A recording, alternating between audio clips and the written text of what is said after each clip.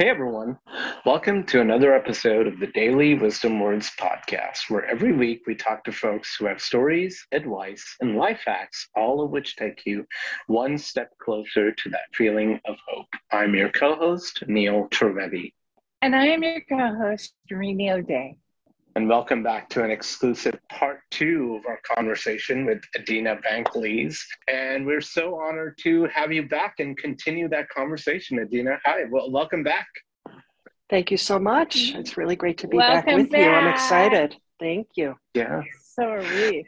Last week, you filled Sorry. us in with so much detail. I appreciated that, by the way, so much that you gave us the full picture on the introduction of CEI and what it is. And let's start with that. I know some additional things. Anything that you would like to add as far as telling the people what that all is about that we may not have covered last week? And then we'll get to some of the aftermath of that and what people can hope for if they are dealing with CEI. Absolutely. So I'm just going to do a little bit of a review, if that's okay. Sure. So CEI stands for Absolutely. Covert Emotional Incest, Covert Emotional Incest. And that means that a child is used as a substitute or surrogate spouse for one or both of their parents. So they are a confidant. They are told things that are appropriate for the caregivers. Sometimes, right? We have all kinds of families now. So we say that's appropriate for the caregivers to share with each other and or get outside professional or peer support, but they go to their children. So what's important to know is there's something called the intergenerational boundary that's present between caregivers and adults and children. And it needs to be there. We talked a lot last time about boundaries and what parents can do. So the intergenerational boundary is present. Number one, for hope, be aware that it's there, that as a caregiver and adult, there is a power differential between you and the kids. And it is important that the children know you're in charge. That helps them feel safe. If you have appropriate natural and logical consequences for kids rather than punishment. And there is a program that's been around for a long time, and it's called Parenting with Love and Logic. And that's been a program that has personally helped us to parent our son. And so I want to give that as a resource. We can put a link to that. And people can check that out and see if that would be something that would work for them. There are books, it's online, there are groups, there are therapists who specialize in that all over the country. I don't know about the world, but I know the country. So just for that, and coming back to that intergenerational boundary and respecting that there is that power differential. So providing, I'm in charge, you have a voice, your voice is important. So we recommend family meetings. We recommend family meetings once a week, which start off with, how was your week? How are you feeling? What are we doing? We're teaching kids the language of emotions, and we're validating those emotions, because when they have that language, they are able to tell us what's going on, which we want. We want to know what's happening. If anything not good is happening, we want to know. The other is it assists them in being able to soothe themselves if they can know what they're feeling and they can say what they're feeling and they can be validated in that, not fixed, validated in it. Can we hold the space of that? Can we tolerate those feelings? They can learn how to soothe themselves, which then is prevention for things like addiction and mental health issues. So you're doing prevention as you're doing your family meeting, as you're teaching them that feeling language. So what does that mean? I, as the caregiver, have to learn a feelings language. I, as a caregiver, have to do my own personal work on whatever the issues are for me, so that I can tolerate, stay calm, and hold the space for my child's emotions, whatever they might be. So I want to just give you an extreme example of this. So when my son was young, 2 and 3-year-olds throw tantrums, right? I mean, that's what they do because they don't know how to deal with their frustration yet. Yes. They don't know how to communicate. Right. It's developmentally appropriate. Yeah. So when my son would do that, I would say, honey, here's a safe space. Go for it. Do what you need to. I'm right here. I'm in the other room. When you're done, come back. So I didn't get involved. I didn't try to stop it. I didn't get hysterical. Because when we as parents overreact, that's when the kids overreact, and it doesn't help them at all. Mm-hmm. Okay. Exactly. So with CEI, coming back to CEI, these are some of the ways parents can prevent trauma in their children and can prevent CEI from happening: getting your own help, doing your own work, having your family meetings, listening to your children, and then making decisions that are in their best interest.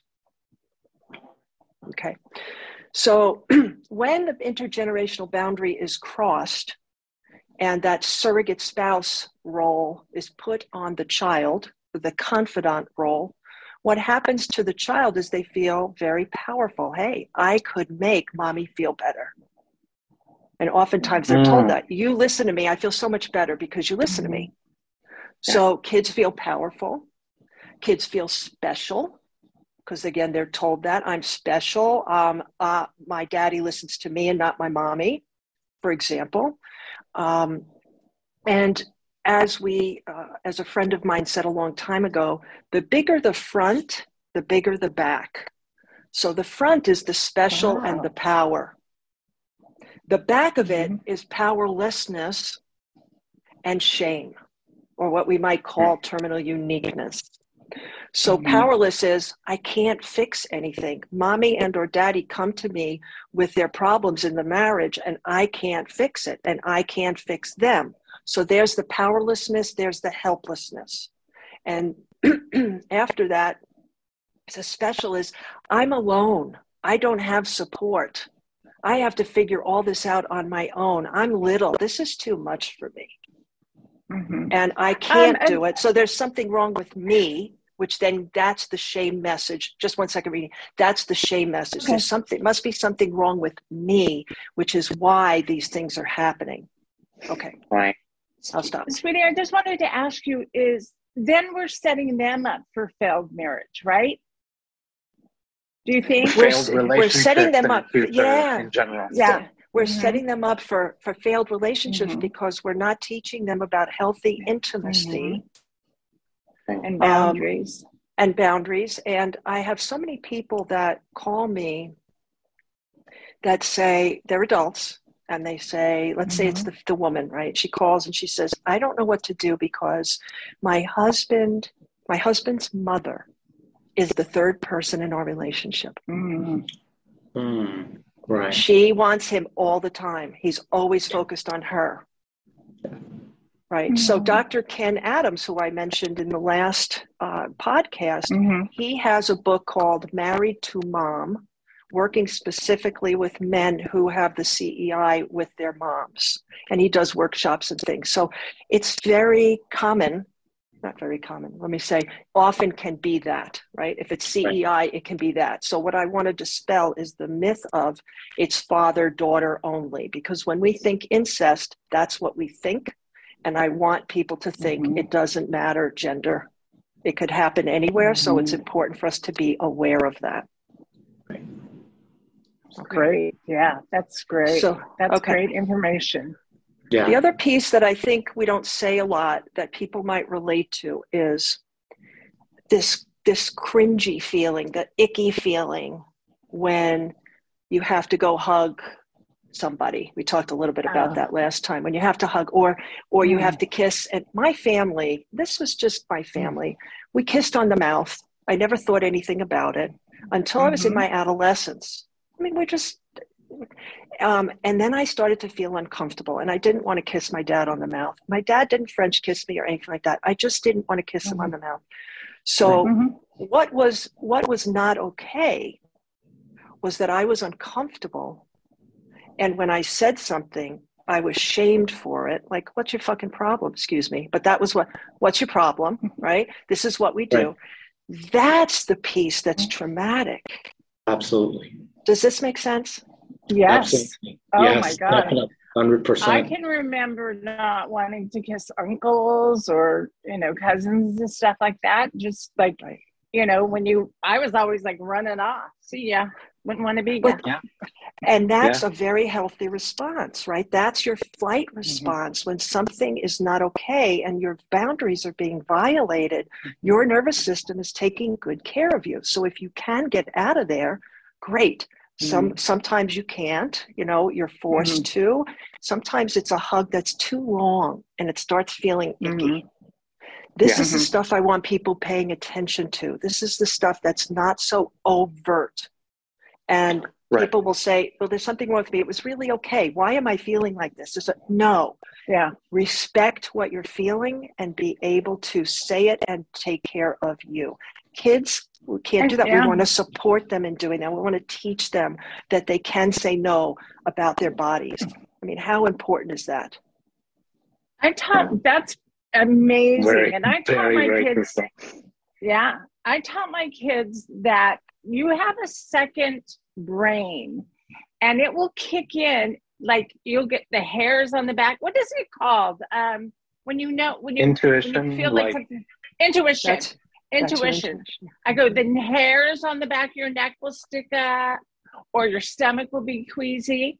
And that's telling you something's not right here. So listen to that. That is so perfect, Rena. It's a great way to teach kids about that they could understand that. You have a second brain. These are the things that happen. Pay attention and listen. And then when they come to us with that, when they come to us, even when it's about us, how critical it is for us to listen, for us to say, it makes total sense that you feel that way. Okay, so what do we need to do to take care of this? And then problem solve. There was a client of mine a long time ago who came to me with a lot of signs and symptoms of physical sexual abuse. And so we talked about her family of origin and growing up in her home. And she talked about her father, who made peepholes in every room of their home so that he could watch his wife and his 5 daughters whenever he felt like it. Oh, wow. Okay. Yeah. So what she said to me was, he sexually molested my sister, but he never touched me. So I don't understand why I have all these issues. So number one, she felt like she couldn't protect her sister. And that happens so many times that people experience that guilt. I couldn't protect them. The other is that she didn't validate, because he didn't touch her, the trauma and the boundary violation, the sexual boundary violation of the peepholes. And that's another piece of CEI, because it's not overt. It's not the physical touching of anything. It's the elusive. It's the not tangible. Yeah, and we touched a little bit on that last week about how that's the hardest, right, to get help for, is when there's no tangible proof or evidence, or, oh, he touched me here, then that's easy to report. But when it's verbal or intuitive or anything that there's no physical signs of, it becomes so difficult, right, to reach out for help. Reach out for help. And as we also said, Neil, that a Child Protective Services call would be made if there was a physical touching.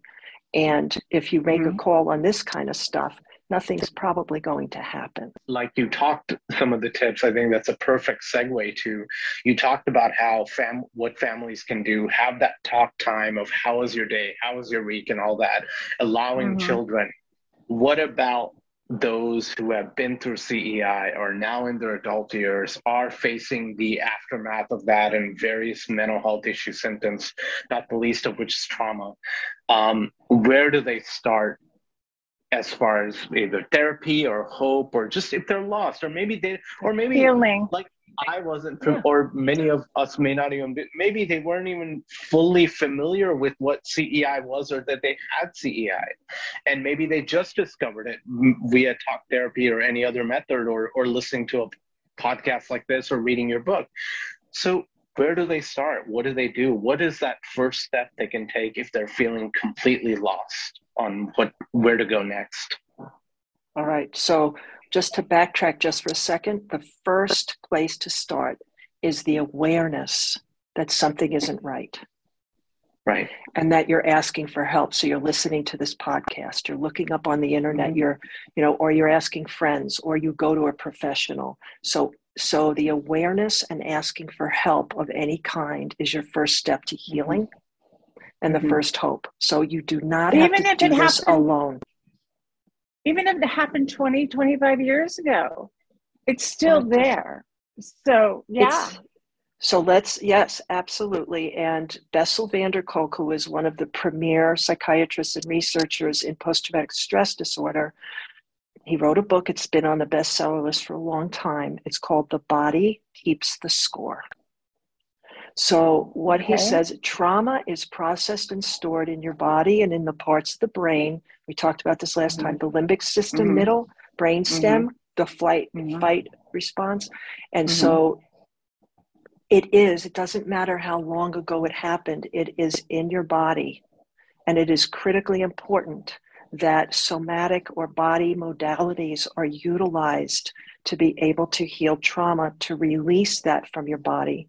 And there are many different forms of therapy now that focus on the body and the nervous system to regulate your nervous system. When regulate means be able to tolerate emotions and stay present in the right now so that you can think and feel at the same time.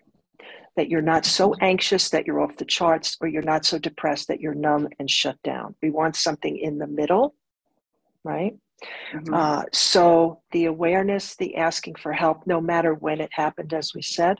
I want to say a few of the modalities that people can be looking up and researching.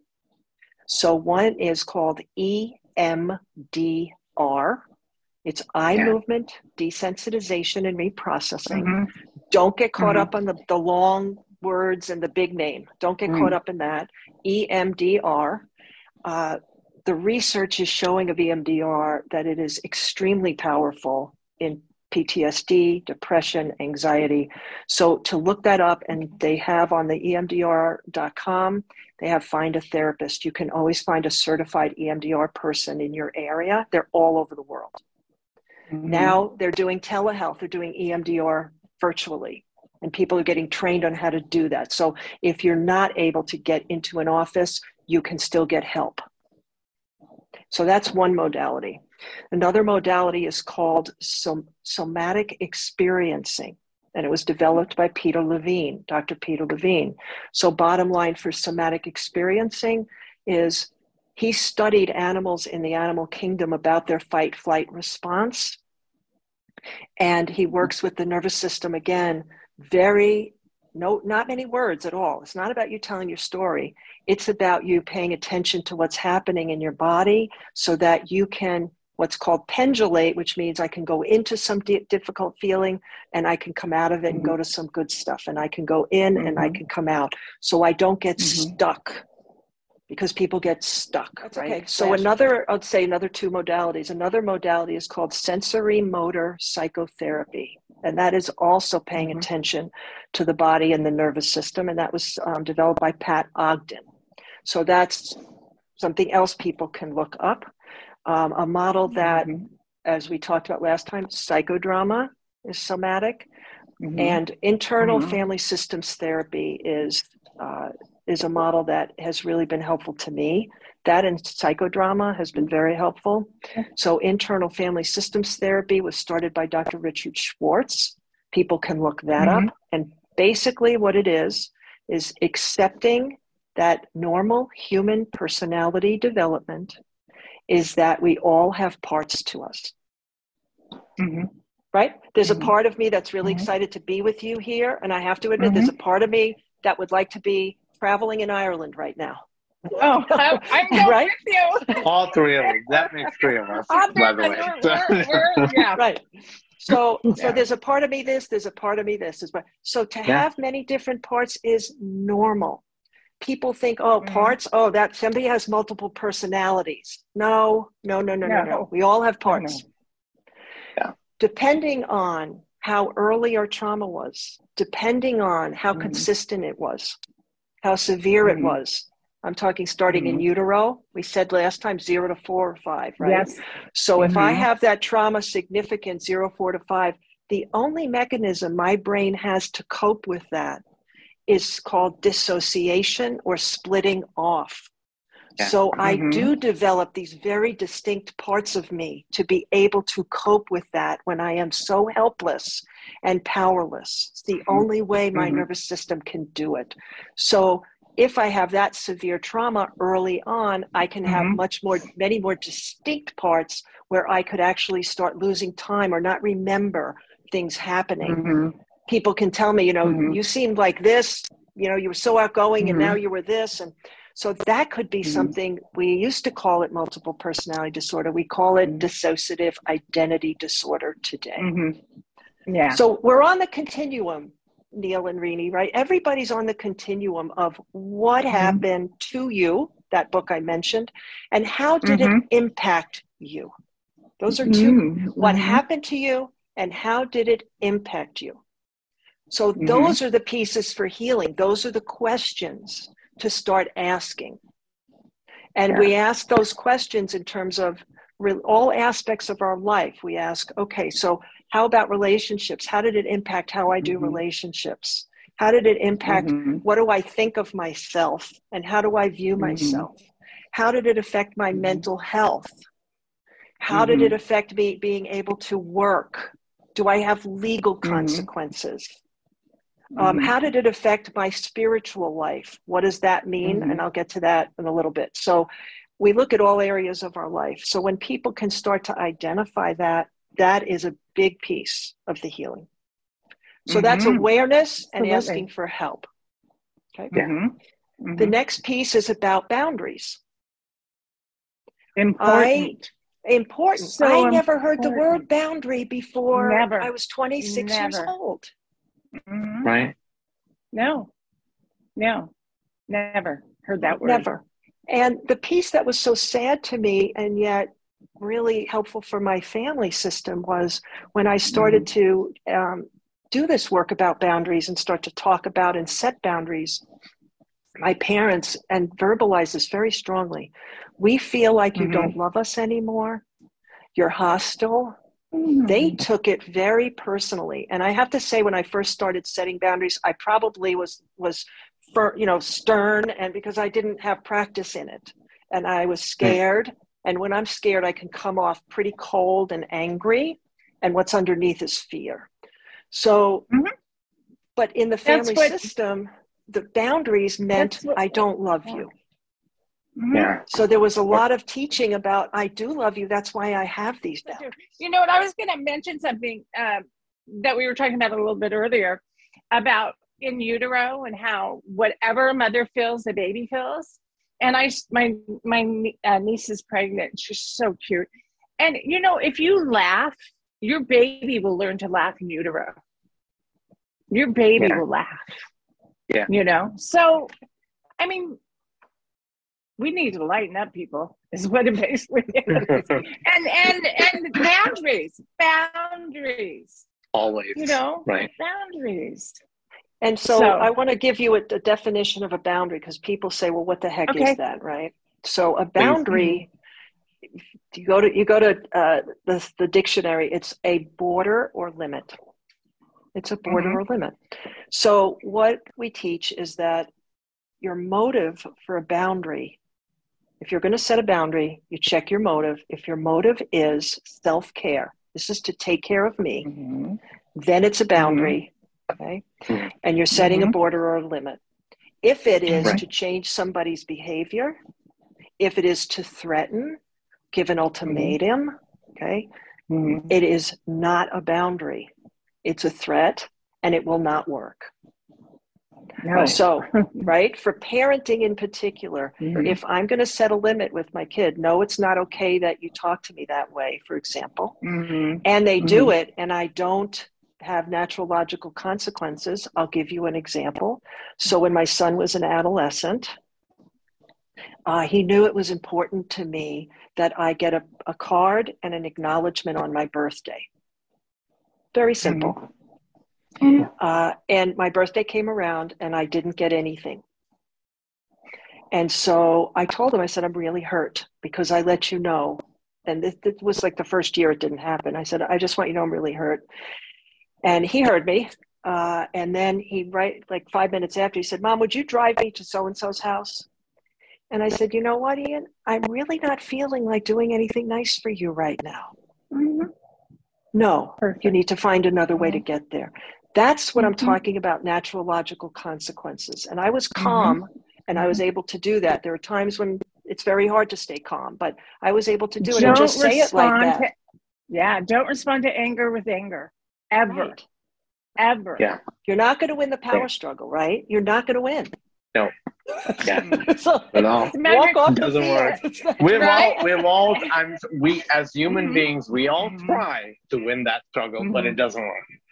No, but if you look at the person that's angry at you and you just look at them for, a few seconds and you go, are you okay? That's when you win.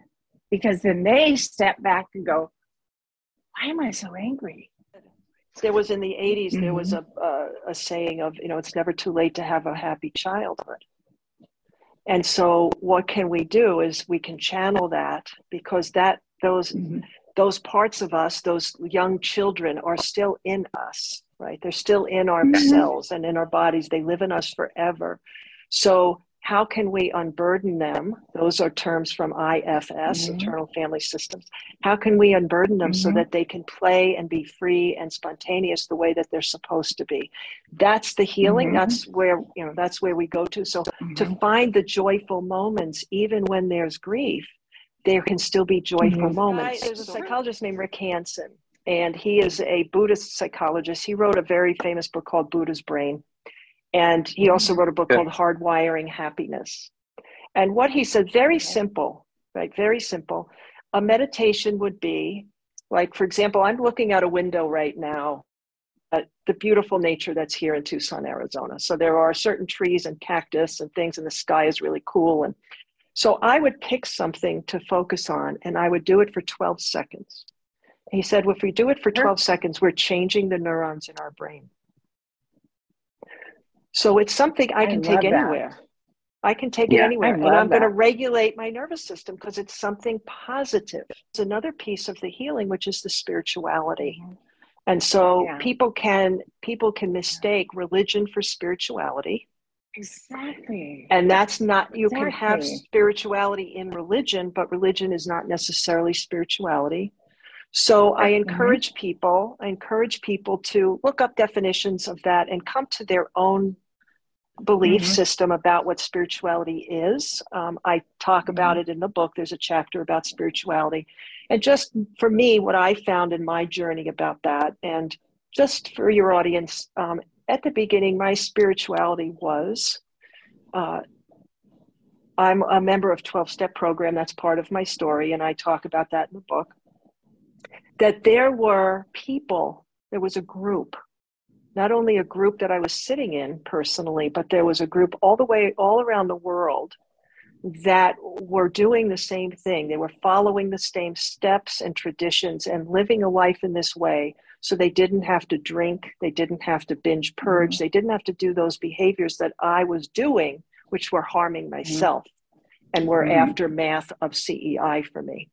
And so I said, well, this is a power greater than me. I've tried to get off this. I've tried to stop this stuff on my own. It did not work. Here is a power greater than me. Okay, so spirituality for me is there's something bigger than me. And in 1985, I went to, and I was just looking at 12-Step Program at that time. I went to the Colorado Rockies in Boulder, Colorado, and we went and we watched a sunset over the Rocky Mountains. It was my first spiritual experience that I would call spiritual experience. I felt this big. I felt connected. I saw how huge the world and the universe was. And I said, I'm connected with all. Like, I'm not alone. I always felt like the guy out in space with the thing that's connected to the spaceship that's not connected to anything, and I'm just floating. I felt that way most of my life up until I was in my mid to late 20s. And when I was sitting there, I didn't feel that way. And to me, that is spirituality. The hope was ask awareness and ask for help, boundaries.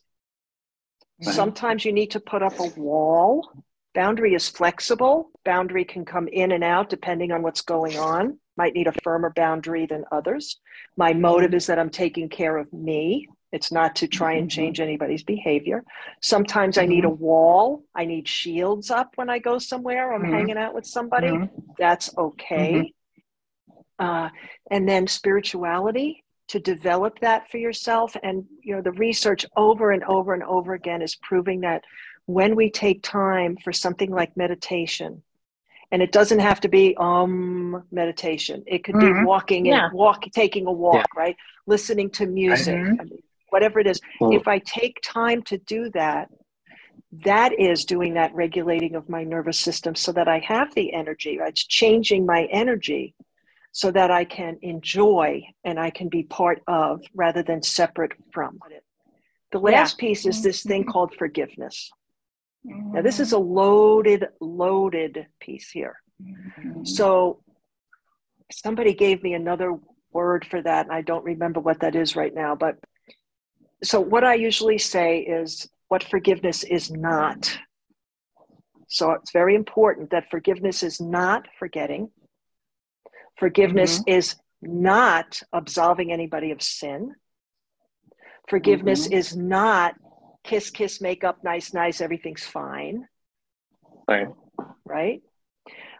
What forgiveness is it is a process of awareness, of feeling, of expressing those feelings, of understanding the bigger picture, that this multi-generational trauma, how did this all impact me, to have that understanding of that, and then to grieve the losses that I've had because of this, and to come to a place where I am ready to let it go. I'm not going to keep chewing on this for the rest of my life.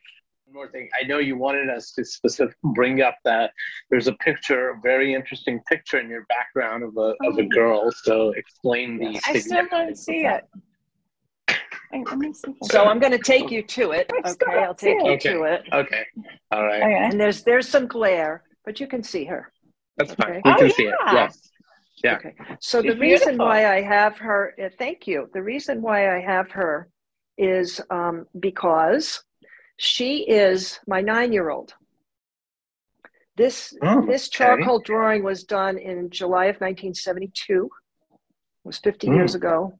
That's and you. That's me. Oh, wow. And the reason why I have it is because I want everyone to know and to validate that we have these parts and that these young parts are present with us all the time. And it's so important for us to acknowledge them and to take really good care of them because we're the only parent they have now.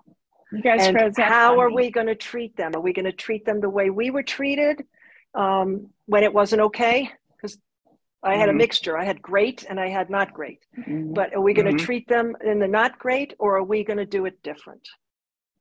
That's my reminder. Please, everyone, listen to this beautiful woman. Do you have your book? Could you hold up your book for us? Yes, please hold it up again. So the book is titled Covert Emotional Incest. We will put a link to many things that all your references we talked about today. All your references, of course, and your website and YouTube. Your book. It's going to be a long list, folks, but it'll be very helpful. We promise. It is all resourceful and very helpful. So. Listen to her. Thank you, folks. I so appreciate you. She knows her stuff. Yeah, I got to run, guys. Okay. For an appointment. All right. But it's been great, and thank you so much. Thank you. Happy holidays to you. Yes, happy holidays. You too. You too. Yeah, you too. Okay, bye-bye. You too. All right. Thank you. Bye. Thank you. A million times.